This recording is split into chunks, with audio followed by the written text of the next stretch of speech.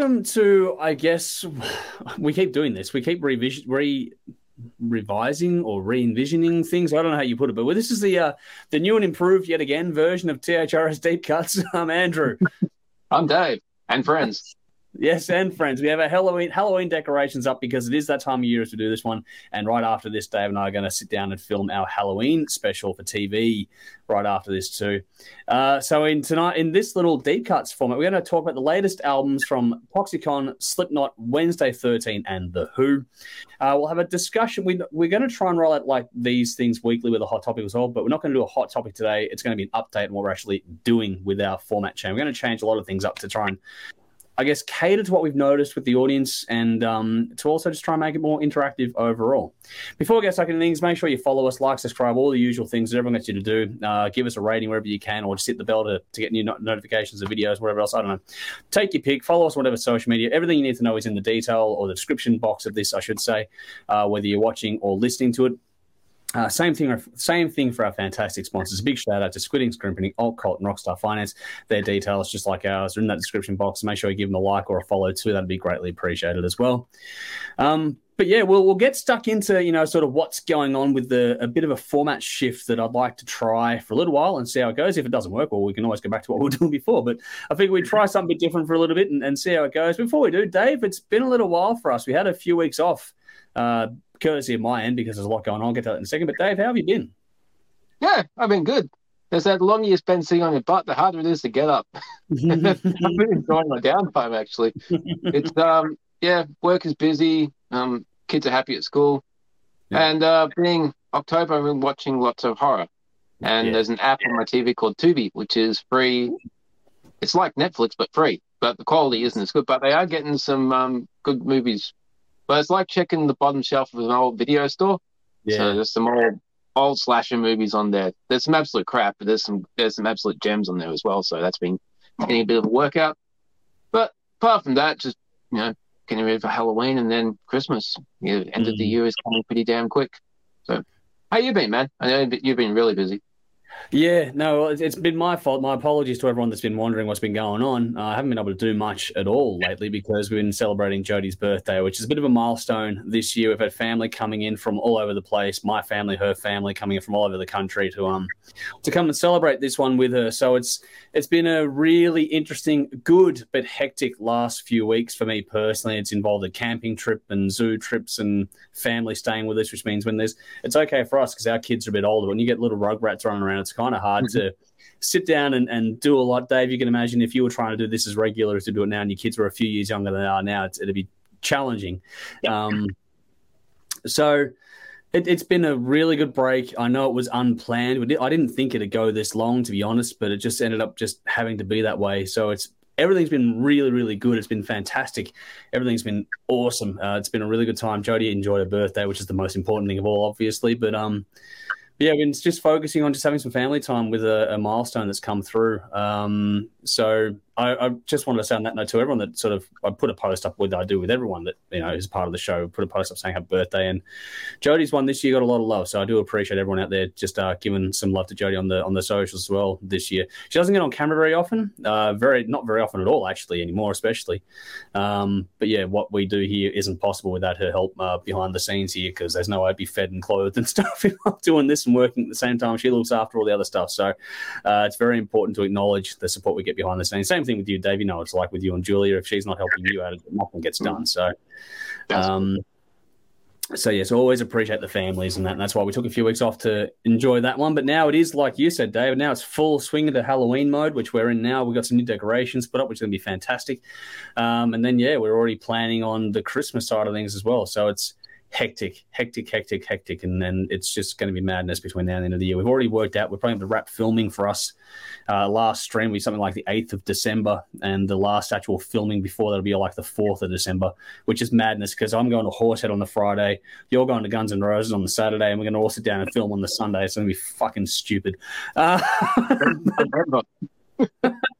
It's only November, and we're already it's not even November yet, and we're already sort of just feeling it now. So it's the end of the year is always a last minute crush. You're gonna do things but different on TV as well. So make sure you stay tuned on the socials because there'll be putting out some posts, one for the Audience Choice Top 10 of the Year, which is always a good bit of fun to have, but also the how do I put this? We're going to try rerunning some previous special episodes. I have a sneaking suspicion that our tribute to Taylor Hawkins might get another run in this part as well. But we'll go through the audience, just go, okay, what are some special episodes or themed episodes we've done on TV that you'd like to see one more time or you missed last time? Guarantee Rush is going to get picked. Probably, just to annoy you. And if it's the 2-hour episodes, then I'll split them into 2 weeks. And if it's, whatever. So it's just a case of we'll see what happens, what makes the final cut. But yeah, for 3 weeks in December and the first week of January, those will be running. We've got some plans for Christmas and New Year as well. So the rest of the year is mapped out. It's just a matter of getting it all done now. But that's where we're at. Speaking of where we're at, let's get into what we're going to do things a bit differently now. We've noticed and paid attention to, audience trends and things like that. And so we figured we're going to try and make things a bit different because the live stream thrives on being really dynamic and interactive and engaging with questions and answers from the audience and that sort of stuff. So we're going to try and lean into that a bit more and move the reviews to these sort of deep cut sessions. We're still going to do a Patreon choice album review every week on the live stream. That's a guaranteed given. And there are certain people on Patreon that have access to doing reviews with us and that. So we'll do those things where it does apply. But generally speaking, we're going to move our reviews much more to this side of things, onto the deep cuts, where people can sort of tune in whenever they want to, and it gives bands I think it's a lot easier for bands to share it if it's mapped out that way as well. And so that gives this becomes that platform. So we'll do a hot topic, which this is in place at the moment, me updating everyone on what's going on, and then we'll do some reviews and we'll do some audience questions at the end, which I've got a very good one at the end of this episode, which Dave doesn't know about yet, but we'll get into the audience question. But audience questions. Yeah, audience questions come at the end of these ones now. So we're going to try and change it up here. So Deep Cuts becomes audience questions, a hot topic, and album reviews. The live streams are going to morph into being much more fun. So we're going to bring new music. The idea is that whoever's a part of the stream brings a new song and a news article to talk about with them as well. We're going to have little things like battles between, so for this we've got a battle between, I can actually tell you who it is, believe it or not. We've got a battle between, bloody hell, now I've got to go back to my other. The classic album will be Steal This Album from System of a Down. The battle will be Status Quo Pile Driver versus, which is going to be probably lopsided in the end, but it's going to be versus, where is that fucking album? I think it's Machine Head Deep Purple. Yeah, that's it. So, yes, there it is. I went too far down the playlist. So, yeah, Machine Head Deep Purple. That's where that's going to be. So, I have a funny feeling it's going to be one-sided, but we did some audience polling on the socials to sort of pick out 8 albums that are celebrating their 50th anniversary this year. So there are some good choices in there, and that's where the seeding ranked things. So it's Status Quo versus Deep Purple coming up in the live stream. I'm going to try and release these deep cuts on a Tuesday night, even though we're filming on a Sunday. And generally speaking, it's going to try and make it a lot more interactive and fun and engaging, because people like to talk about things I have an idea about, and then we'll put the newer stuff that people can explore and get a bit more involved in onto this sort of deep cut side of things here. But every few weeks on the deep cuts, we'll do a deep dive into a band's discography or find a particular theme or something to make it really interesting as well. So one thing we're going to try and aim to get done this year, it's pertinent because the band is celebrating their 40th anniversary, and that's Wasp. We're going to try and go through the Wasp discography between now and the end of the year. So stay tuned for that if we can pull it off. But yeah, like I was saying, tonight we've got some reviews to get through before we get to the other stuff, the question at the end. I've got one question this week. If you've got questions, make sure you let us know in the comments wherever you're tuning into this from, or our social in general, what you'd like answered with this sort of Q&A part at the end of these little podcast stream, or not streams, they're podcasts, I guess, for lack of a better term. But yeah, tonight we're going to go through the latest from Toxicon, Slipknot, Wednesday 13, and The Who. The idea being of these ones, we have one Australian release every single week, no matter what. We're going to try and do that every single week. And then we'll sort of all bring in an album every single week as well for us. We actually choose the albums that we want to talk about this time around. So Dave's choice is Wednesday 13. My choice is The Who. And we had Slipknot planned out a few weeks ago, so we're going to get to that one today as well. We're going to kick things off with the latest from Aussie band Toxicon. Their second album is Be the Fire and Wish for the Wind. It's 11 tracks for a bit under an hour. Like I say, the second album, the Victorian band, released September 2022 independently, produced by Chris the Melk at Monolith Studios. A few singles have been released from this one, including The Elitist and Disconnect. This is the first release from the band with new guitarist Bart Walters, I think it is, after the departure of founding member Paul Jones. But a lot of love for these guys over the years. They are fantastic people as well. So it's safe to say this album has been rather looked forward to for quite some time now. Mick, behind the scenes, was really rating this one. He calls it one of his albums of the year already. So let's see if Dave and I agree with that kind of a sentiment. And Dave, we'll throw to you first. Yeah, this album is pretty damn cool. When Mick put in the chat, I had to go searching for the album. I did find it on Bandcamp because it wasn't on Spotify. Yeah. But I checked all their socials and came across like a list of links. And they have an OnlyFans page, which I was quite horrified, but mildly curious. So I clicked the link, and there's offers and shit. So get on their OnlyFans page as well. Wow. So it's kind of a useful tool, I guess, for bands. If you get a certain amount, you get benefits. And if you're brave and drunk, venture. If not, just stick to listening to their music. It's all good. But I didn't know that. Yeah, there are countless genres and subgenres of metal these days, and everyone has their own taste. But I reckon this album will truly appeal to anyone who likes good songwriting and great performances. You can't not be impressed by the playing throughout this.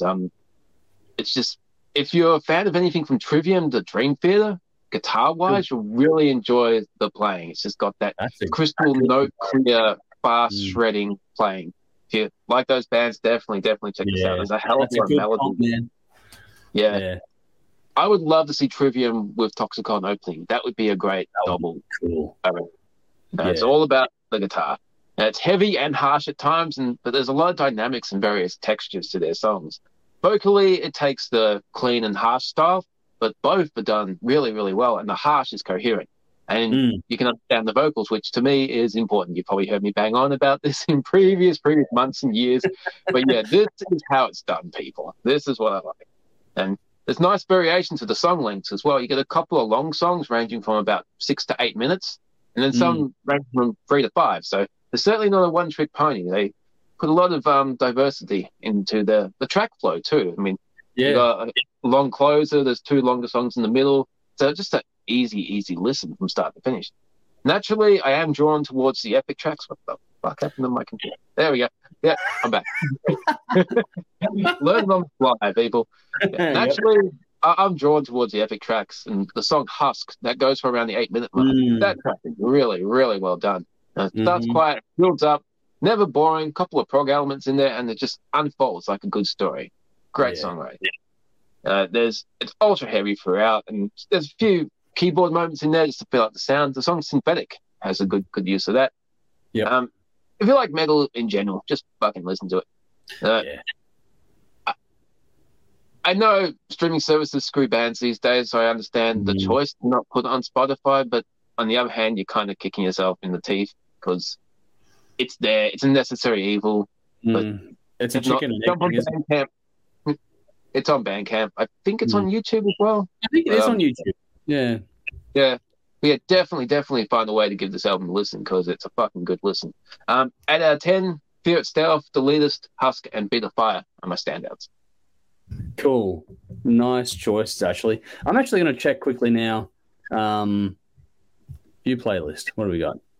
It is all on YouTube, I believe. Yeah. So there we go. Just for those wanting to check it out, just go YouTube, Toxicon, Be the Fire, and Wish for the Wind. It's there. Like everything we do, there'll be a link to something to check out the album or a single at least in the description box as well. So we'll have a little taste for you there to go and check out, just to give yourself a little idea of what you're in for with these bands. This is no different. I'll probably put the track Disconnect for this one actually in the description box. So go and check that out. So it gives you an idea. I reckon that's a good choice for this one. I'm with you. This is heavy yet melodic, though, for me. I was actually really impressed with the use of melody across this one, but they didn't at any point lack any punch in this one. The way that the melody is used, it sort of draws you in to make sure that impact when they want to kick you in the head is really nicely delivered. It's a really well-composed and performed album from top to bottom. I've enjoyed the previous work. I think it's an EP and an album up until this point, but I think this is a step up. This is the band taking a big leap forward and moving into territory this season. You mentioned these guys with sorry, I forget the name of the band. Trivium, that's it. But I've got Orpheus Omega in my head as well. So maybe if you had these guys, Orpheus Omega and Trivium, that'd be a fucking awesome night. for mine. There's great riffs in this. I love the power in the guitar. Like, it's funny that we're both, leaning into the guitar on this one, but the drums and the bass really do flesh things out wonderfully well as well. And added to that, you've got some harsher vocals, yeah, sure, but there's also some really cool hooks in this, which I actually was pleasantly surprised by. All in all, there's a lot of space. There's a 3D aspect to the mix in this one. So, Chris, the Melcott Monolith, has done it again on this one too. There's a lot going on in this one, but it's also pretty straight ahead at the same time. The separation that's been, created in the mix and the tones really allows you to take everything in completely. And that's also another aspect that makes this really leap out and make it, easy to take in and listen to as well. There's great tones across the board as always. There's heaps of impact, but there's great depth in this one as well. It's just really balanced, really easy to listen to. It's not one of those ones where it's all digitized. This one sounds nice and organic, and I really appreciated that when it came to listen to this sort of music, because so much of what you listen to is, it all sounds great. We've gone past the noise war kind of thing where it was always clipping, but so this one, there are some that just feel more organic than others. This is definitely more in that path, and I really appreciate those records a lot more as the years go by. Not an overly happy listen. You go through lyrics on Bandcamp for this one, there's some pretty deep and intense kind of stuff, but at the same time, it's riveting. It's not depressing per se. It's just got a bit of darkness, a bit of menace about it. There's some bite to this, which is really cool and engaging. But there's some great gear changes across the board in this one. I love the use of groove too. The track Deletist comes in at the exact right time, so the track order is well done too. Deletist is a fucking great song for mine on this one. And there's great attitude on this one. I know I mentioned the lyrics as well before, but when they really go mean, they lean into it so well. The layering in of both screams and harmonies was just fantastic on this album. Like Dave mentioned, you got the big epic tracks as well, which really sort of, shows off their chops more in not only their performance but their writing side of things too. Like you referenced the track Husker, but the same thing here as well. That really does build nicely. The writing of the peaks and troughs into that song alone really does serve the album as a whole well, because they've done it across the whole thing. There's something a little bit unconventional about these guys that helps this to stand out from the pack too. They're not afraid of mixing things up, not in a dramatic or over-the-top kind of way, but they're still being themselves. But if you fold them for a while like I have, then you'll hear the differences they're making in their sound. They're actually really welcome changes. I mean, I think that's what's going to push them, or should push them, into higher echelons as far as I'm concerned. There's a bit of a Jekyll and Hyde sort of Beauty and the Beast kind of aspect to this one, but it's when those, when the melodic stuff and the aggressive stuff, they both work together so well on this listen to make it an engaging listen from start to finish. I was wondering if you picked up on the track, the title, Fear of a Dank Planet. I thought you might appreciate the... I thought the Porcupine Tree fan amongst us there might appreciate that one. But I've also got to give a nod to the use of keys across the board on this one too. Not overdone at all. It's a very subtle thing, but it does do things just enough to sort of really fill out the sound wall and brings another texture to these songs, which actually complements everything going on really nicely. The lead work, there's not heaps of lead work on this one, but when it does come in, it really brings something special to those songs, and it stands out even more because there's not a blistering solo every track kind of thing, but when it does stand out, it fucking really stands out, and it's really well done.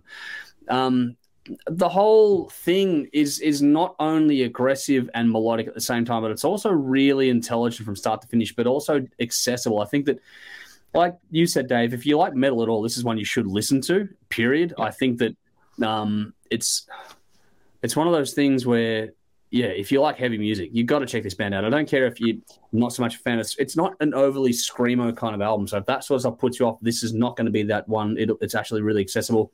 But also, if you like that kind of stuff, it's heavy enough for you that you are going to enjoy it, and the melodic stuff isn't going to put you off either. So I think this one's a bit of a gateway kind of an album, I think, in a lot of respects too. I just think it's a fantastic release from these guys. The last two tracks in particular, they comprise the title of the album, which is a nice touch on this one too.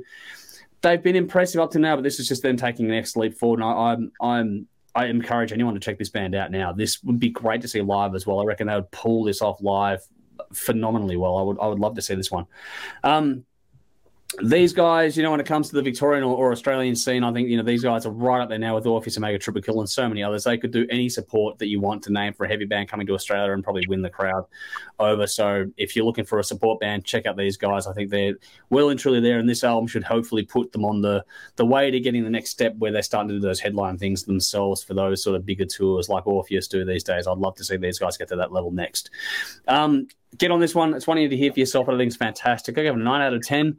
I think it's worth that little bit of effort to give this one some time. So, 9 out of 10. The Elitist, The Lost, Be the Fire, and Wish for the Wind were my standouts on this one as well. So, well done to the boys. Hopefully, I know they wanted us to review this one, so hopefully they enjoyed that one. We'll see how we go.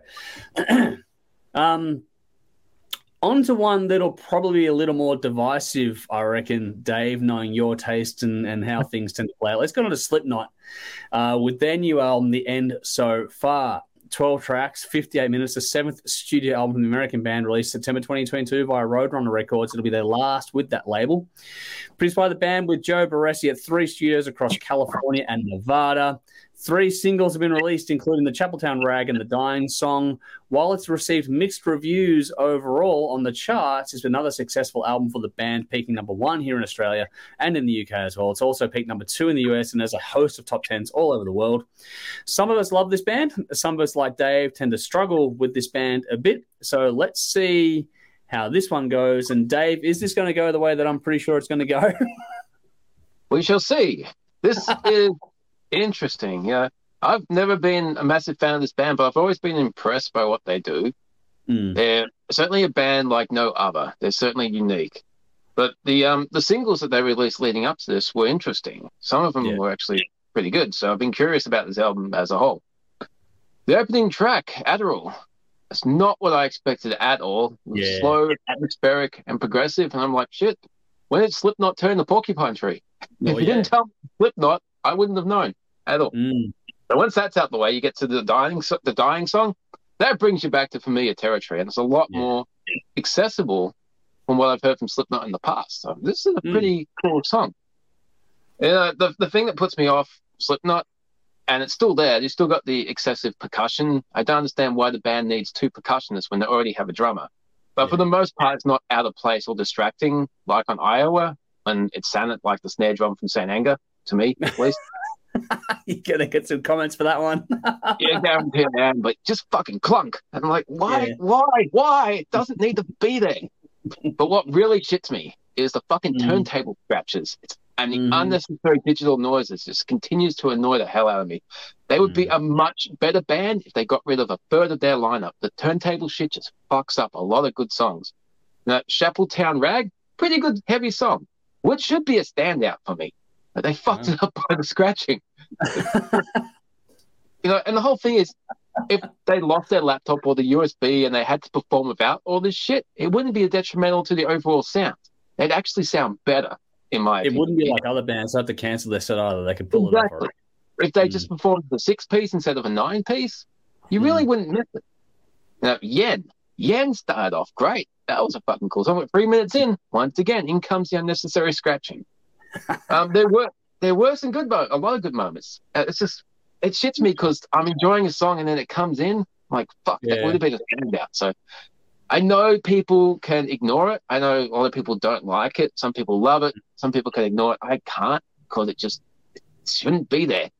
Okay. But a song like Breakdown, the breakdown section in Warranty, that was cool with the choir and everything. I thought that was really well done. And Machine for the Dead, that was a very cool epic track. I like that one. That was really well. Now, Heirloom, that was a solid heavy rock song. Not as heavy as you would expect, but more to the rock tone, but Slipknot doing a rock song.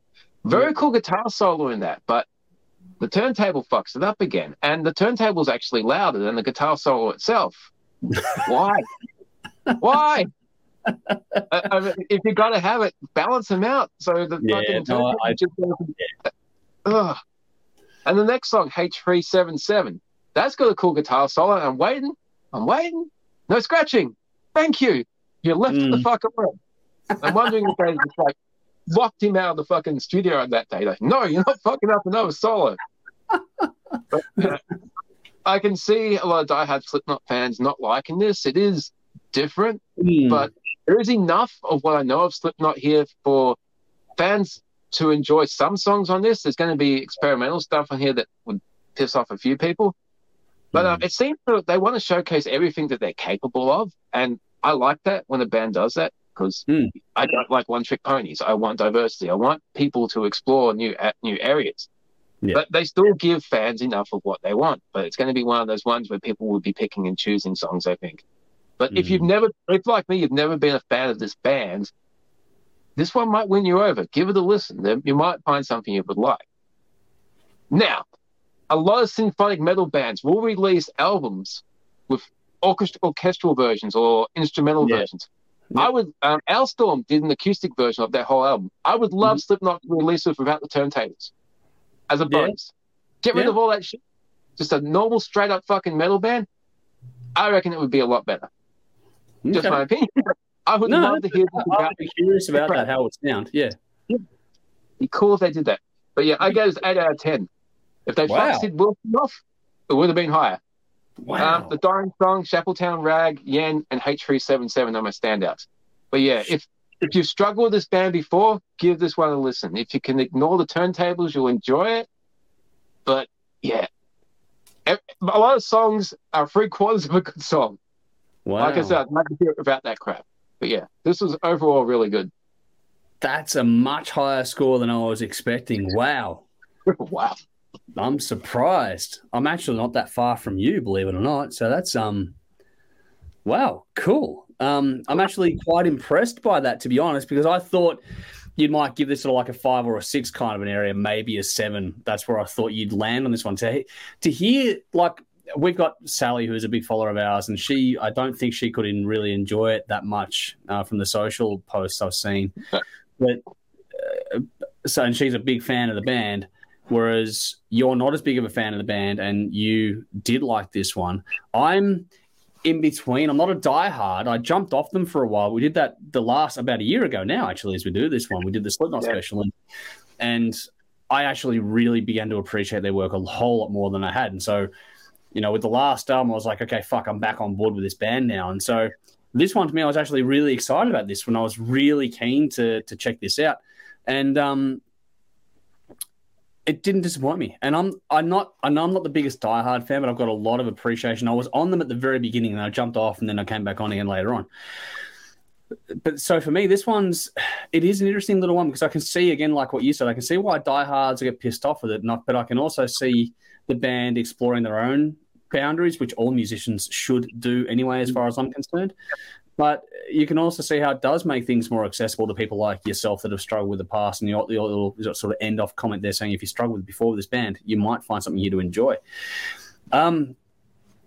To me, this one picked up right where We Are Not Your Kind left off. It goes well with that, but the whole choral thing, how there was a lot of the choral kind of stuff in We're Not Your Kind. There's a lot more of it in this one. I think it actually ties the whole album together really nicely. It's not overdone. It's not used all the time, but it's used here and there. And it's this little, just this little thread that just weaves its way through the entire album, just here and there, just pops up and then goes away again. It's just one of those little subtle things that just ties it all together. There are some points where it is very clear and blatant how it's being used, but other parts where it's much more subtle. It's just one of those little clever little things that I enjoyed how they did it. The opening, like you said, Adderall, is really clean, atmospheric. It gives you it's a really you put the first track on, it's not going to be what diehard Slipknot fans want. They're going to get that on the second track, as far as I'm concerned. But this does really expand what the band are capable of by doing things, with the piano and clean vocals in particular on that track. It was a really interesting way to open it up. Really atmospheric, really nice touch on it. Then you get to the Dying Song, which you mentioned, which is exactly what you want from a Slipknot album, as far as I'm concerned. That gives you everything. It's vintage, it's aggressive, it's banging and crashing, and there's that barely controlled chaos, all in that all in their sound all over again. That's where you start getting things, and it goes through for actually more songs than you think. When I sat down to listen to this in the deep dive, I was actually surprised at the overall how aggressive this was in tone. It was more aggressive than I thought it was on the casual listen. It actually is a meatier album than I think a lot of people are giving it credit for. Great mix, nice panning on this one as well. I loved the use of hard left and right on this on tracks like Chapeltown Rag to really open things up, and it allows you to hear everything. So when you get that chaos, what I like about it is what these guys do is you can hear everything. And I know that pisses you off when you hear the turntables and the pipes on the kegs and stuff, but I actually enjoy it. And for me, it's one of the few bands that can actually pull it off and do it well. And when it's done well and you can hear it properly and it's balanced in nicely, I enjoyed that part. I do understand how putting the scratches too high in the mix could irk some people. I didn't mind it overall, thought it was well done. There's still plenty of grit, plenty of punch in this one. There's also a nice amount of warmth in this, which smooths things out, and it goes into things like the opening track, Adderall, and other tracks on this one too, like Finale, how it gets to sort of that warmth is really inviting in the listen. It makes it a lot easier to sit through and, again, more accessible to people as well out there. It's not as blunt an instrument overall. It has a really good, subtle attention to detail kind of a mix that really does serve it well. Like I said, I think they're one of the few bands that can pull off all the extra stuff going in there. So while I'd be curious about your point there about, knocking it down to a 5 or a 6 piece and seeing what it sounds like, I'd actually be really curious about that just to see what the different arrangements are. But I just think that these guys do things very, very well. And I don't think I mentioned the chaos of what they do before. It's not as chaotic. It's more restrained on this album than it has been in previous releases. Like you mentioned, Iowa. I mean, fuck, that was just off the wall. So this isn't quite to that level. It is sort of, I think there was a reference to subliminal verses in the promo leading up to this one too. It does sort of tie that one a bit more than other albums, but at the same time, I don't know, there's a lot of little cool things in this one too. Like I said, the aggression is more controlled, but they just expand and explore things. They're using the studio a bit more as well. They've got some little things like there's a little laugh at the end of one song, got a Matrix sort of moment vocally, and have another song as well. They start doing, there's more attention to detail, and as they get older, they're a more mature band. They're starting to spread their wings more, and because the audience or their fan base has become more accepting as what they've done over the years, I think they're expanding their horizons even further. It will be interesting to see what they do next when they're on either their own label or a different label after this one. They're no longer going to be associated with Roadrunner, so that'll be interesting to see how that plays out in the next couple of years whenever they get around to releasing another album. The tempo and flow of this album is really well done too. It's not as intense as other releases. Yeah, I said that before, but the gear changes really move this along nicely. And it is heavier than you think as well at the same time. So whilst this may not seem like the heaviest album, it is heavier than you probably expect to, but in the right way, not in an annoying way, if that makes sense. There are some bands that just go heavy for heavy's sake. This one actually has a point to everything they do, which makes sense in the overall context of the whole listen. It keeps it fresh on repeat spins. I could listen to this one quite a lot, and I really did enjoy it a lot too. They've got some great groove and swing, as they always do, but when they lean into that, I love it the most. Some of this is going to go off live, and there are some seriously cutting lyrics too, which is fantastic to take in. Just adds that extra bit of bite or spice to what's going on here as well. And I said before, I mentioned Finale before. I love the way they use that song to wrap up this album. It closes the circle nice on this one. It makes it, again, between that and Adderall, you get to go back to the start and begin the cycle again. It's really easy just to keep going through that loop over and over again. This is a really solid album, great depth in this one too. There's more than enough to make this a definitive Slipknot album, but it also expands their horizons, and they get to try a few new things, and I think they've done it very, very well. I do get why people can struggle with it. I don't know how many of the diehards will really get what they want out of this one, but I think it's one of those ones where they'll come back to it in a few years or a few months and go, actually, there's more here than I remember on the first time. Because your first impression, it always leaves a taste in your mouth. So I understand why some diehards may not have the one they wanted from this one, but if they come back to it, I think it will be rewarding in the longer term over the next few years. It's one of those ones where you'll actually sit back, take it in a bit, and once you've let it settle on you, it's going to really sort of go, okay, if there's more to this than you think. And it's one of those ones that once it sits with you a bit, it'll be more appreciated in the long run, I think, for what I think this is one of those ones where I mentioned before, it'll be interesting to see what they do next, because this kind of sets the plate for them. It sets a table where they could sort of do anything, which is kind of cool, because you don't know what the fuck's going to happen next. They're chaotic anyway, so it's just like, okay, bring it on as far as I'm concerned. I'd like to see what they do next after having this one down as sort of like the end of a chapter, I guess, for these guys. So we'll see what happens. But I gave it an 8.5 out of 10, so only a little bit more than you. 8.5 out of me. I picked The Dying Song, Desard, and H377 or Hell, whatever it is you're going to put there, as well as my standouts on this one. So actually it went a lot better than I thought. All righty. On to Dave's pick for this week, and that is Wednesday 13 with Horrifier. We all know Dave is a huge fan of this band. We're going to flip the tables here, because I've struggled with Wednesday 13 a little bit over the years. Dave has always been a fan since he discovered them on a previous Halloween special years ago. Mhm. So let's get into the latest. Thank you, Brendan, for introducing Dave to Wednesday 13. We covered that before. But anyway, this is Wednesday 13 with Horrify. 11 tracks, 39 minutes, the shortest release we're going to talk about tonight. Ninth studio album from the American artist, released October 2022 by Napalm Records. Produced by Wednesday 13, mixed and mastered by Brent Clawson. 3 singles have been released, including You're So Hideous and Insides Out. Wednesday 13 is an artist that has been a bit hit and miss, like I said before, but has recently been on something of a hot streak. A lot of us have really come to enjoy the last few albums in particular.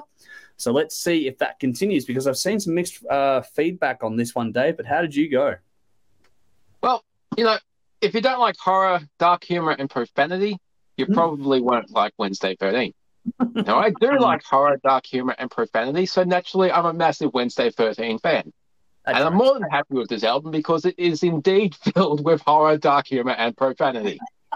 I'm also really happy because every now and then an album comes along that not just meets my expectations but exceeds them. I knew this was going to cover everything Wednesday 13 has done throughout his career. If you're following him, you know that the global pandemic caused everyone to stop, and this is the first time in a career that spanned over 20 years, from the late 1990s with his original band Frankenstein Drag Queens from Planet 13, through to the Murder Dolls, through to his solo career, and side projects like Bourbon Crow and Gunfight 70, 76. Been right record tour for him. So he stopped, reflected, looked over what worked, what he enjoyed, and he's created an album that pretty much covers everything he's done, and there's some few surprises and some fresh ideas. Yeah. So this could actually be the definitive Wednesday 13 album, which is, it's right up there, but he's done some fucking fantastic albums in the past as well. So if I ever had to sit down one day and rate it my favorites, that would be really, really painful. Good exercise one day. Oh, yeah, no, I can't even begin to think of it. Okay, we got a song like Insides Out. It's truly the most darkest and menacing song he's ever done. Basically metallic torture. There's no humor in this song at all. And it brings to mind the Condolences album, where that was a brutal album, from start to finish. And he ditched the humor. And he brought it back with Necrophase. But this song in particular, it wasn't a fast aggression like anything on Condolences. This was a slow grind. There's a brutal, brutal music video to this song as well. But we're not in for an all-out brutal album. Exhume and Devour, that's camp, fun, horror punk, old school Wednesday 13. Reminds me of the Dixie Dead. You got the old school horror movie preview introducing that song. And as expected with that type of thing, lots of melody and lyrics about necrophilia. So if you like that shit, get on it. Yep. Then you've got a song like You're So Hideous, which was one of the early singles leading up to this. And Exorcist theme music video, that's fantastic. But that's instantly... What a hook, though. That song. Great hook. Yeah. It's awesome. And the melody, just that opening riff, just instantly gets stuck with you. And then A Good Day to Be a Fucking Bad Guy. The humor and the fun side of Wednesday is all over that song. But that is just Halloween fun. Love it. Yeah. Then the other big influence on Wednesday, not just music, but movies, and you can see it all through his career, but you got 2 songs blatantly inspired by John Carpenter films. Return to Haddonfield and Christine, Night of Fury. Both fantastic movies and fantastic songs in this case. The cool thing with Return to Haddonfield is he'd done a song called Haddonfield back on the Bang Bang album. Then returning to his previous work, and he got the new Halloween sequel, so it's kind of a perfect idea to go back to that. It all ties in. But, it's just cool that if you're a video nerd, if you grew up in that time, hanging out in video libraries and reading Fangoria and all that type of shit, it all brings it together. If you're not a horror fan and you don't like this type of metal, you don't like profanity, as I said, you're not going to get it. But if you do, this is fucking brilliant from start to finish. Yeah. Now, the title track, Horrifier and Hell Is Coming, they both have really good guitar solos. I mentioned earlier some surprises. Now, when I listen to a Wednesday 13 album, it's not really for musicianship and guitar solos. They are there, but these two, they just really stood out. They're fucking great. They put an extra stamp on the songs too. I'm just like, holy shit, another part of my musical interest is coming into the Wednesday 13 world. Fucking cool. But halfway through the grade, that song really stands out to me, especially when I was giving a really deep listen with the earplugs in. But lyrically, it's a little bit more personal and less tongue-in-cheek than usual. It's kind of remorseful, kind of reflective.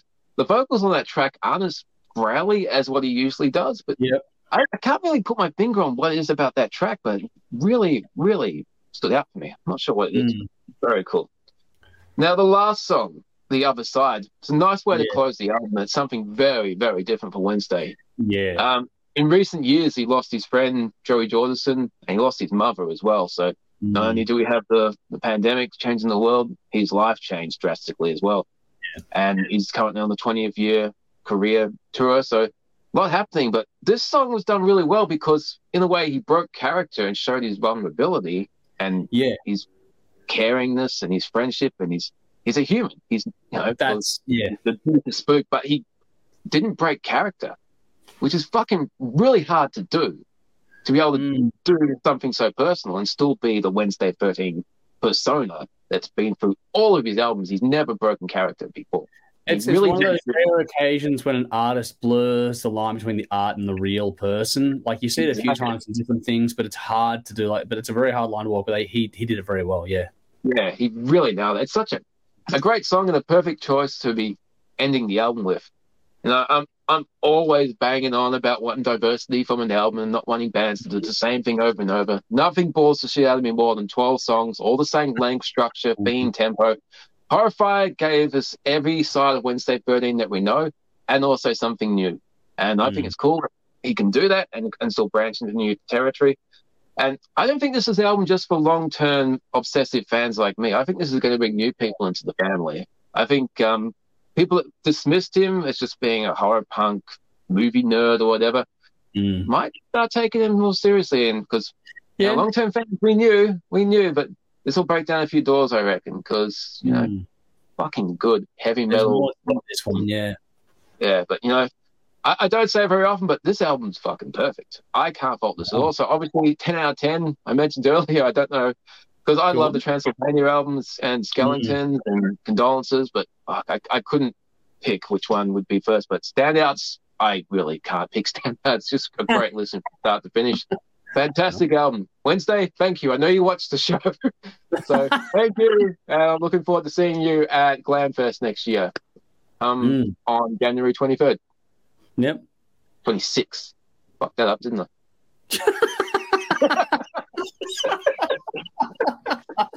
Oh, fuck. Yeah, well, I don't know. I can't top that review, obviously. This is, for those that know Dave or those that don't know Dave, this time of year is Dave's Christmas. I know Dave loves Christmas, but Halloween is like what Christmas was for most of us when we were kids. And so when you get the whole horror, the horror side of Dave comes right out when a band like Wednesday 13 releases an album, and he just goes all in. And it's always a joy to watch Dave go off at this time of year, because I love Halloween as well, but I just think that you've got us all beat when it comes to who loves this stuff the most, because you're right into the horror side of things as well. You're a resident freak when it comes to this sort of stuff, and I love it. But what I love about this one is what you said there. This shows some interesting growth to me from Wednesday 13. It's a bit like Slipknot. There's still enough there to please the hardcore fan base, but there's other things being opened up here that allow people to come in and explore a whole new world. Got the haunted little instrumental opening, which is par for the course kind of thing these days, but you get really into things with the chunky and chuggy Inside Out sort of song, and that comes in. That's fucking great. There's some real gear changes across this one, but that song in particular, and there are other songs too that use that slower, grindier kind of pace to really sort of fill things out nicely, which I found the use of tempo and different kinds of groove across this record really interesting. And the fact that it's a shorter one really makes that stand out more, if that makes sense, because it's just the motions are faster overall. It's the pacing of this is really well done. You've still got the fun horror stuff in here, like you mentioned before, with tracks like Exhume and Devour. That's a fun horror one for me. Like, it's just, you got that there. There's nothing overly complicated about Wednesday 13 does or do or whatever, but the simplicity is the charm, if that makes sense. Like, you don't want to put on virtuoso stuff all the time. You don't want to hear Mega Dave going fucking off on his solos. You don't want to hear just artists like this, Rob Zombie, for me, are just pure fun.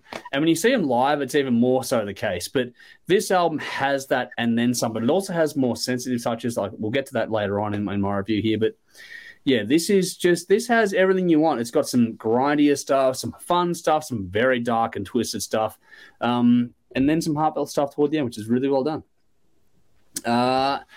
Dave, you'll be more of an expert on this than me, but I feel like there's actually more focus on melody this time around. Did you get that feeling as well? Yeah, I did. With Necrophase, it was a lot more processed, but this one just stripped things back to some old school stuff where it was very reliant on basically three chords and a hell of a lot of melody.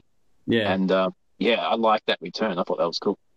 Yeah. No, it just felt between the guitar work and the vocals in particular, there was a lot more focus on melody and even some hook kind of elements to this one too, which is very, very well done and allows you to get dragged into these songs a lot easier as well. You've got all the horror themes lyrically, but between the guitar and the vocals, this just sort of sucks you in a lot easier. When the energy goes up a notch on other tracks too, it's really fun. I mentioned before there's some slower touches, not heaps of slower stuff here, but those slower touches are really well placed on the album. This one is just really well thought out, well presented across the board from top to bottom. It's just easy to repeat spin as well, like I said before with Slipknot too. But there's some catchy fucking hooks in this one too. Like Good Day to Be a Bad Guy has an almost punk touch to it as well. But the hook is so damn infectious, that hideous. Like there's so many songs in this, you can just hear it straight away. If it's not the vocal hook, it's the guitar hook that gets you. Yeah. Some of these songs on this album are going to be great additions to the live set, so it'll be curious to see how it goes in January. Dave, have you seen him before or not? No. You're hanging. I'm looking forward to it. Gonna be fighting my way to the front. Return to Haddonfield is a bit slower, but it's also a great sort of mid-album track as well. You know, despite the history of the song, it's actually the placement on the record is really well done on this one too, and that's a great Halloween song. Like it's perfect for this time of year. Absolutely perfect for this time of year. There's a good mix on this one as well. Lots of space on this, where they put the vocals is really well done to it. A touchback because Wednesday's tone is pretty abrasive overall. It's not the cleanest tone going around, but it suits what he does extremely well. He's got a knack for it and art for it, and it's a very well performed vocal style, but it's not going to be for everyone. Putting him back a little bit in the mix and allowing everything to sort of build around it allows it to be a lot more accessible than you might think on first pass. So this is a really good mix, and it's very intelligently done. Lots of space, lots of depth in this one too. Again, the overall tone is nice and organic, not so processed as it was on things like Necrophase that you mentioned before. Not an overly dense record. I like the depth of this one. It was really well done. It's funny how while it's dark and it's twisted, you can also hear just how much fun this sort of stuff is to make. If I was to be bothered or had the effort or the time to do some fun, I reckon you and me, Dave, we sit down one day and just write some fucking horror fun stuff. You'll bring the Wednesday 13, I'll bring the Rob Zombie. We'll have some fun. I reckon you and I go nuts in that regard. We do have a field day. But this is the sort of thing you'd love to be a part of. It'd just be fun to do. Yeah, I don't know. I just think this would be great. This is... it's funny because I got a note here saying I'd be curious where Dave ranks this album, and you've given it a 10 out of 10, which means it'd be up there for you when it comes to this one. I think it's probably one of his better releases overall, to be honest. I think this is really well done. The finale, The Other Side, we've touched on it. It's a great touching moment at the end of the thing. You actually get a sense of the person and the sense of loss that is endured over the years and how he's, holding the flame or keeping the torch going, all sorts of stuff for all the right reasons, but especially in light of what's going on at the moment with the name Murder Dolls. It's sort of poignant that this song had been written and done before that point, but the genuine heart shown while staying in the aspect of the character, it's hard to do, and it shows you sort of how much of himself is the character and vice versa at the same time. This one isn't without risk, I think, but they've taken some good risks, some good leaps in this one, and I think it's really, really well done. I think this is exactly what you want if you're a fan, but also, like Dave said, I think this opens new doors for the band as well. I highly, highly recommend this one. The closing track is a nice little touch to Joey and to his mother as well. I just think it's just the whole thing from top to bottom. You got the fun, sentiment, the horror, all of it's here. So check it out for sure. I gave it an 8.5 out of 10. I picked Horrifier. I love that song. Exhume and Devour, Good Day to Be a Bad Guy. They were my standouts on this one in particular. Alrighty, one more review, and then we'll do a bit of a question from the audience, and then we'll go and film some TV stuff, Dave, which you'll all see later on. But for our last review for tonight is The Who with Rumble of Thunder. This is my choice for this week. 13 tracks with 68 minutes. The second studio album from the Mongolian band, released September 2022 by Better Noise Music. Produced by Dashka, who also had a hand in music and lyrics as well. 3 singles have been released, including Black Thunder and This Is Mongol. The band have absolutely wowed us since their debut release a few years ago, which was the Gehrig, and we've been eagerly awaiting this one. Now, I did a standalone review for the Gehrig, which went off on social, so thanks to the band for sharing it too. Hopefully I see this one as well. But Dave, we've got a lot of love for this band here at the show. How did this one land for you? Oh, this is fantastic. It's absolutely fantastic. You know, it's different to their first album, but it's just as unique. You know, if you're into music based on driving percussion and hypnotic melodies, you are going to love what these guys do. Yeah, to say they're a band like no other is an understatement, and it's just so unique. If you're sick of everything else and you want something to just freshen up your listening and give you a completely different experience, then check this on. Because there's a lot of different moods, and you know, I can't understand the lyrics, so I have to just take it as a tone and a melody, but you can feel and hear the different emotions. Or joyous, or if it's menacing, it's all there. Not just in the music, but in the vocals as well. And it's tribal, it's hypnotic, it's fantastic. Because it ranges from dark and ominous to bright and joyful. Now, there's a song like Triangle. That's got a great upbeat vibe. And then the song Teach Me follows up. And I could be completely off track, but I reckon that's a drinking song. Teach Me just sounds like a song where you want to get drunk with your mate. I don't know. I have to look it up. Dance around and just rock back shots. Listen to the song again and tell me it's not drinking. I have to, I didn't think of that. I'll do that now. Yeah. Now, Mother Nature, that just paints a great image in my mind. Good listening for late night outside of a fire pit. But the cool thing about that song is that it really does paint the picture. You can't understand the words, but you get the whole, you see it. It's a visualization kind of track. Exactly. Yeah. Exactly. Yeah. It doesn't have to be ultra heavy to be powerful. Now, I'm not a spiritual person at all, but listening to that, it was late night. I was next to the fire pit. I was on the tail end of a 6-pack. I was getting images. I don't know if it's the music or the alcohol. It's probably the music. It was probably a combination of both. But it's just what you want from music. You want it to completely absorb your psyche and make you think, get you conjuring up these images. And you know, but just the title of the song alone, it's like, okay, this is cool. Connected to the earth. The fire is raging and the sky is opening and the clouds are coming, and it's probably because I've been inducing fire into the atmosphere, and what the fuck am I thinking? That's a good way to put it, though. It's one of those albums you can put on by the fire and really just take on a journey. Yeah. Just, you know, it'll take you through different emotions. You'll relax. You'll be like, I don't want to say soundtrack music because it's not that. But if you like scores, if you like that type of diversity and going on that musical up and down, then this is similar. Anything from that sort of music, anything from that sort of score based through to Alien Weaponry. It's like if Alien Weaponry did a soundtrack kind of a thing. Yeah. But then that'd be a different thing in itself. You know, it would be too. That'd be kind of cool, actually. But anyway, it's a sidetrack. That would be interesting. Wow, this is good. The percussion on this just sounds great. It's captured really well. Great rhythms, great vocals, lots of hooks just in the chanting. And the slowest songs can be quite warning at times. The composition is interesting, and with all the textures and instruments that they use, they're not as common or common at all to metal. And it's great to hear these songs unfold with these different textures. Shihi Hatu is a good example. It builds up, and I'm conditioned for that shift, that punch, that heavy moment. And it's about 7 minutes long, and it goes into different territories, but I don't get that punch that I'm expecting with normal metal. But it's refreshing to hear something that goes against what I'm conditioned to hear all the time. And the more you listen to that song, I still can't anticipate where it's going to go. Even when I get familiar with it, it's just, this is cool. This really, twists with my brain, which is great. Now, Yeah. I wish I could have seen this band live. I know Tim went to see him, but I Yeah. missed him. Hopefully next time I'll have some cash to go see him. But yeah, Mm. this is fantastic. It's an 8.5 out of 10.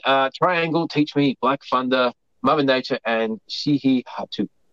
I gotta brush up on my Mongolian pronunciations. I'm not going to be able to do anything much there for you, mate. Yeah, I loved the debut album. I think the only criticism I had of the debut album was the mix. I just thought it was a bit. They could have done some more work on that one to make it just more fleshed out, rounded, and warm. Whatever critique I had of the mix last time around has been well and truly blown out of the water. This sounds fucking phenomenal. I love the depth, the space, the tones, how the vocals are laid in the mixing. Even like you can hear everything on this, like the Jews harp to the little flutes to aggressive guitars and powerful, actual. Like it's not. They got the tribal drums. You've also got a drum kit in there, along with the traditional instruments, along with electrified guitars. Like it all just works. These guys don't sound like anything else out there. I know there's a lot of folk metal bands and that kind of stuff out there, but this is just something different. And it's not just the throat singing; it's just the entire presentation these guys have. It's just something special. And what I love about doing this for so long, it's funny because, Dave, you're celebrating, 8 years on the show this year? Is that right? Yeah, close to it.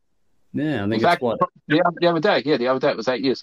Yeah, so there you go. So you're celebrating 8 years. I'm into my 11th or coming up on 12th year now of doing this stuff.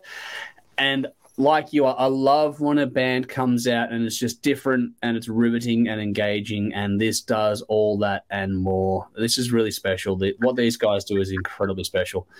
No second album blues. It's actually really uncommon to hear a band come up with a second album when the first album is so impressive and then the second album comes out, you're like, okay, cool, it was good. You're never going to get the same high. I reckon these guys have exceeded the first album. I reckon these guys have done better than that.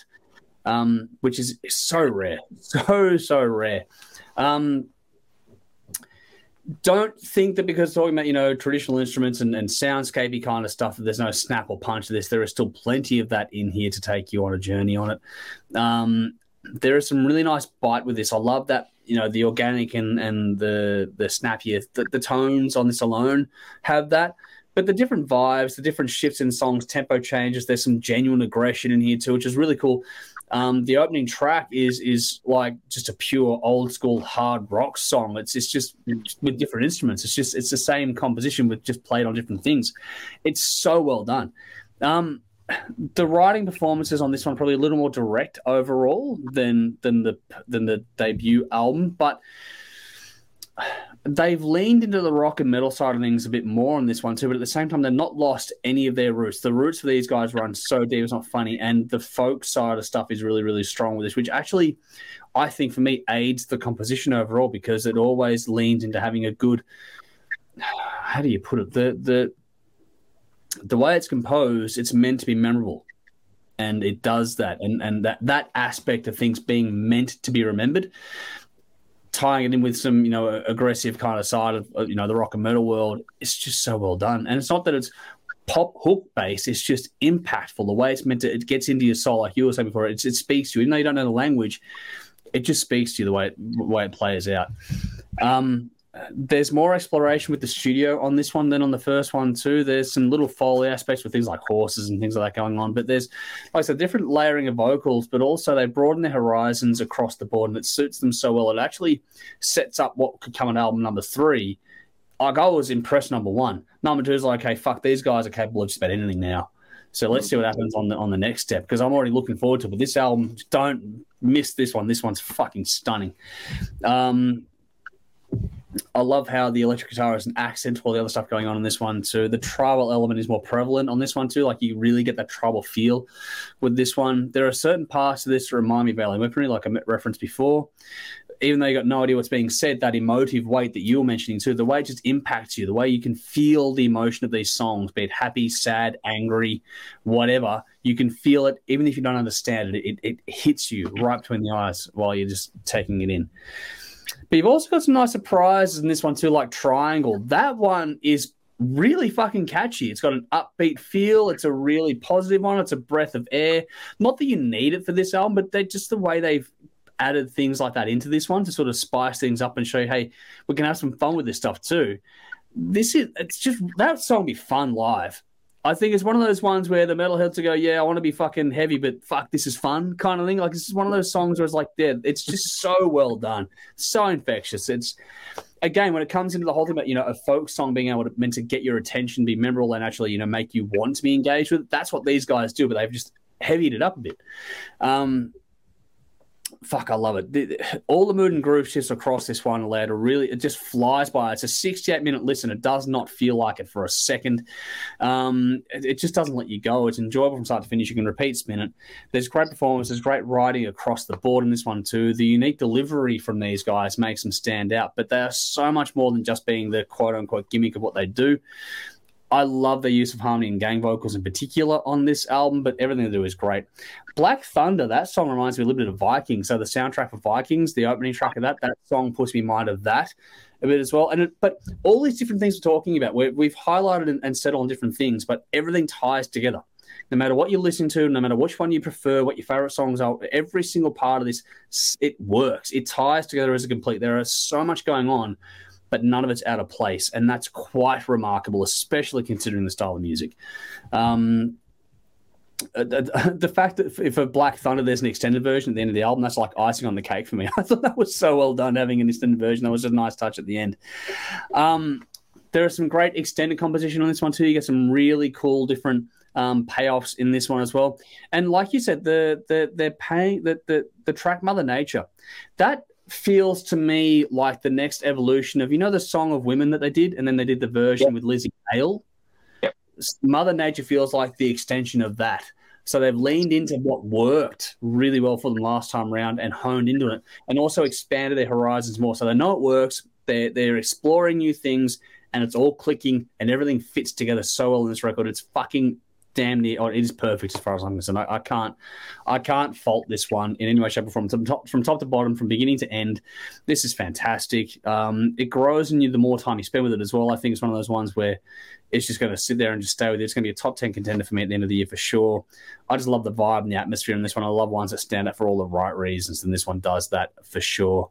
I think everyone should listen to this one at least once, because you just got to have those ones in your catalog that go, okay, something a bit different, just something that just shakes it up for you and makes you appreciate different aspects of writing and performances like this one does.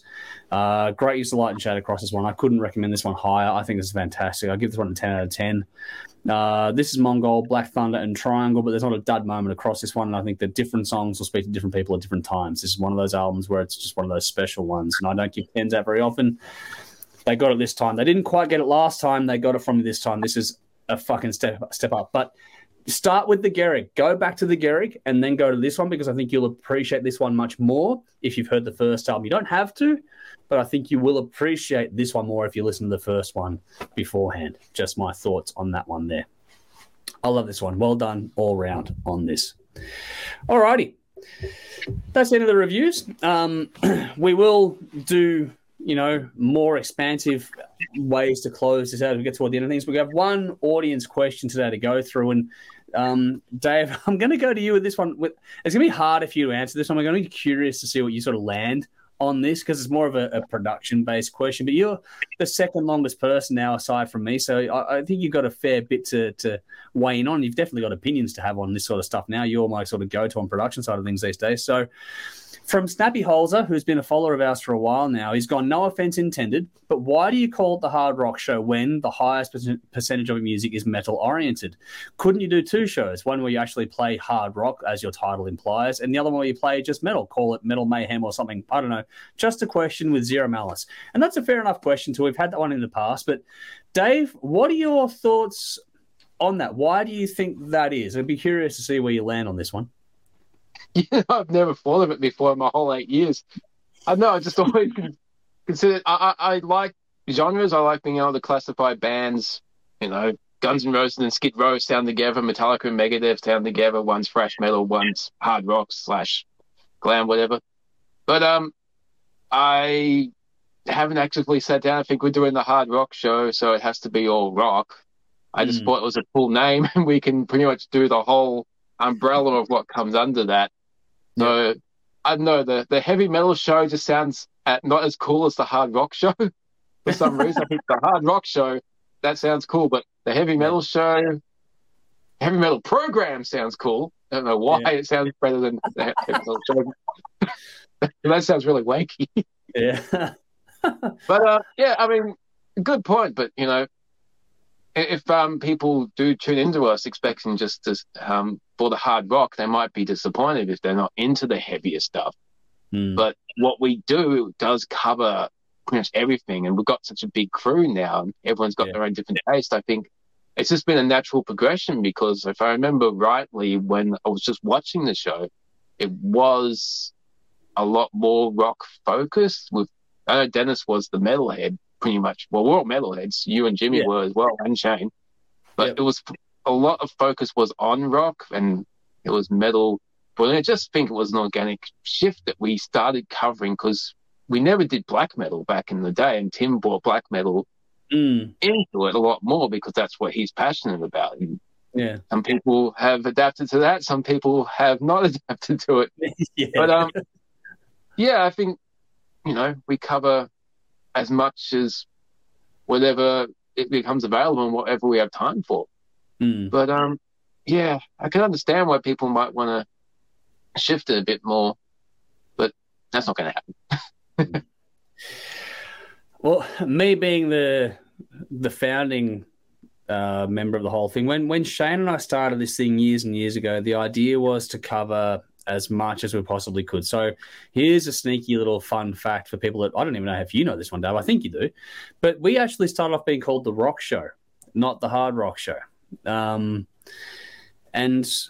the reason for the shift to the Hard Rock Show back then was, one, it stood out more. Like, you had the Hard Rock Cafe and you had the Hard Rock Show. They were the only two sort of things that sort of stood out in that regard.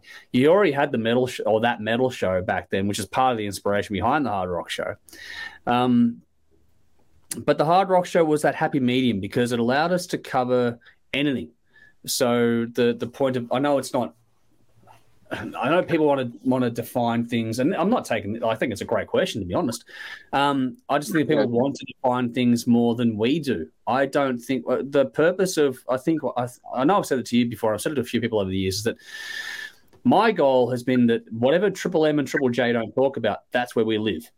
If that makes sense, that's us, and that gives us so much room to move. And I think that the Hard Rock Show as an overall umbrella allows us to do that, because, for example, next week the Aussie release is going to be Joshua Batten. That's going to be a long way fucking removed from Toxicon. So it gives us cover. You can go as heavy as you like, and you can go as soft as you like, because you've got hard and you've got rock, and it just allows us to be more open. I think that if you have just purely, I know hard rock could be limiting, but I just think hard rock, out of all the elements you've got out there, is more open. It allows for more ambiguity, where if you have the metal hour or whatever else you want to call it, or metal mayhem, it just really does lock you in. And I think that it also comes down to, while it'd be nice and ideal to have one episode a week is the rock side, the other episode is the metal side, make it easier for people to tune in. I've always enjoyed treating it more like a variety hour, or whatever you want to call it. I've always enjoyed and it also leans into what's being released that week, because there are some weeks where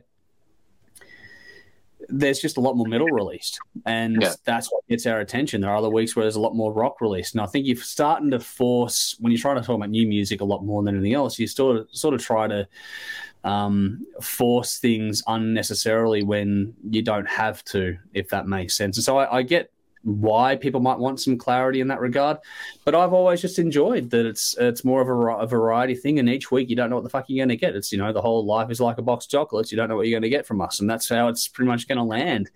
And I enjoy that. I enjoy the surprise that comes with it. I enjoy the fact that most of the time when I start laying out how we're going to do things, it surprises all of us, including me, what we're going to talk about this each week. And I just think that it is a natural progression, but also at this point in time, it's such an established name that to add different things, I think it's just more work than it requires to be at this point in time. And it's also another layer on things. We're all working day jobs and that too. It's kind of hard to I'd rather just have the one umbrella that is all-encompassing, makes it easier overall. The variety hour approach is what I've always sort of stuck to. and it allows us to just have that range of movement and be flexible in things. Where if you start to sort of lock yourself in more and more, just find it becomes a lot more harder than it needs to be in the long run. But it's a good question. I actually liked that one a lot, and it was just a good one that popped up the other week because we were talking. It was a comment on the post where we were promoted about talking about Ozzy Osbourne, one of the last streams we did before this little break. So yeah, but there'll be some weeks where it's more rock, some weeks where it's more metal. It just depends on what's coming on at that week too, kind of thing. It's just relative. But at the same time, with the new format rolling out, next week's episode of the live stream is going to have elements. It's going to have everything you want. It's going to have whatever we bring you to the table. But we're going to be talking about System of a Down, Deep Purple, and Status Quo. So it's just the easiest way we've worked out to do things. I think the name is less important than the content and the people. I just think that's where I land on that. Yeah. So that's where we are. So, but no, thank you for the question. I do appreciate it, and I figured we'd answer it here. It was a good opportunity to do so. And if you've got questions, then make sure you leave them in the comments wherever you're checking out this episode. But yeah, hopefully that answers your question, Snappy. May not be the answer you wanted, but that's kind of where we land. So there we go. I was actually pretty happy with that, Dave. You've done well to sort of land pretty close to where I sit on things there too. So that's it's neatly done at the end of the day. But that about does us. These questions are going to get harder in the future. What was that? Sorry. I got a feeling these questions are going to get harder in the future. Mm-hmm. Most likely, but we'll see what happens next week. If anyone bothers to tune in on this one and see what they get. It'll be a good test to see how many people are tuning into these ones now. Ask your questions in this post, and we'll see if we can answer them all. We can't promise to answer everything. Can't promise that, but we'll see what we can do when it comes to answering some questions for you in these little Deep Cuts episodes every week. But that'll do us for now. Like I was saying at the top, make sure you check out everything you need to know about us and everything we talk about in tonight's episode. You're going to have a lot of links in there to go and check out. So hit the description box to check out the music, check out our details so you can follow us, like, subscribe, share, all the usual shit. Share us around. Help us get the word out there. It's greatly appreciated. Tell some friends about it, all that sort of stuff. Like, subscribe, comment, leave a review. Any interaction you can give us is going to be greatly helpful as well. And do the same thing for our fantastic sponsors. Their details, just like ours, and just in the description box. So a big thank you to Squidding, Scrimping, Alt Cult, and Rockstar Finance. A big thank you to them. And if you want to help us more directly, check out our Patreon page for more information on just how to do that and get some access to some cool extra content going across to that platform as well. Going to try and release this on Tuesday night, so wish me luck with that one. But coming up this week on Thursday night, we have a live stream, which we've talked about a couple of times here. We're also on Channel 44 in Adelaide at 10:30 p.m. local time, and then 10:30 p.m. local time in Melbourne on Saturday nights as well. I have another Deep Cuts on Tuesday, and then, like I was saying before the end of this year, we're going to try and do a WASP deep dive on their discography coming up before the end of the year. So we'll see how we go with that. No promises, going to try our best. But that'll about do us. Is there anything else you want to add there, Dave? Or are we going to wrap this up and get on out of here? I think that's about it. All right. Enough. Cool. We saved the bins for the live streams and TV stuff now. I won't do a bin for this one. We have the audience questions to take us out on. So that'll do us for now. Thank you all so much for tuning into this sort of revamped format of Deep Cuts. Let us know what you thought of it. Hopefully you enjoyed it. And we'll see you all again soon, either here or in the live stream or on TV. So take your pick. But until next time, I'm Andrew. I'm Dave. As always, drink up and rock on.